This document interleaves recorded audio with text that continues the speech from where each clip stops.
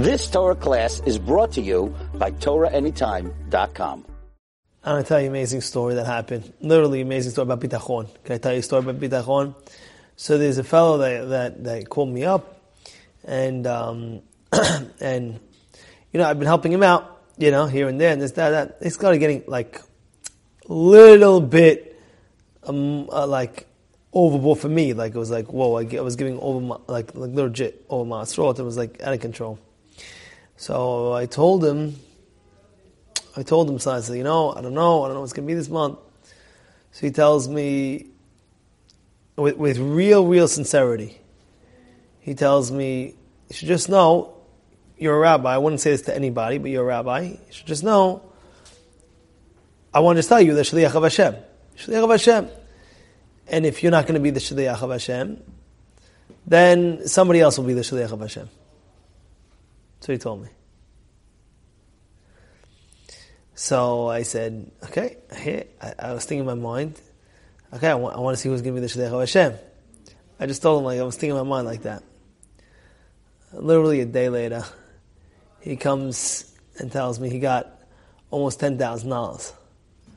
So how'd you get that? Tells me a whole story. He said, and I think the only reason why he really got that was because he had such emunah and bitachon in Hashem. Because a person says, Shliach Hashem, Shliach Hashem. Do you really believe the person is Shliach Hashem? Do you really believe that nobody in the world can help you but Hashem? Yeah, they could be Shliach of Hashem. Nobody can help you but Hashem. We could talk about it. You ever see people talk to talk? Could they walk the walk? You ever hear that? Talk to talk, walk the walk. But at the end of the day, you must understand that it's a real thing. That people helping out here, helping out there, the shlichim of Borei Olam.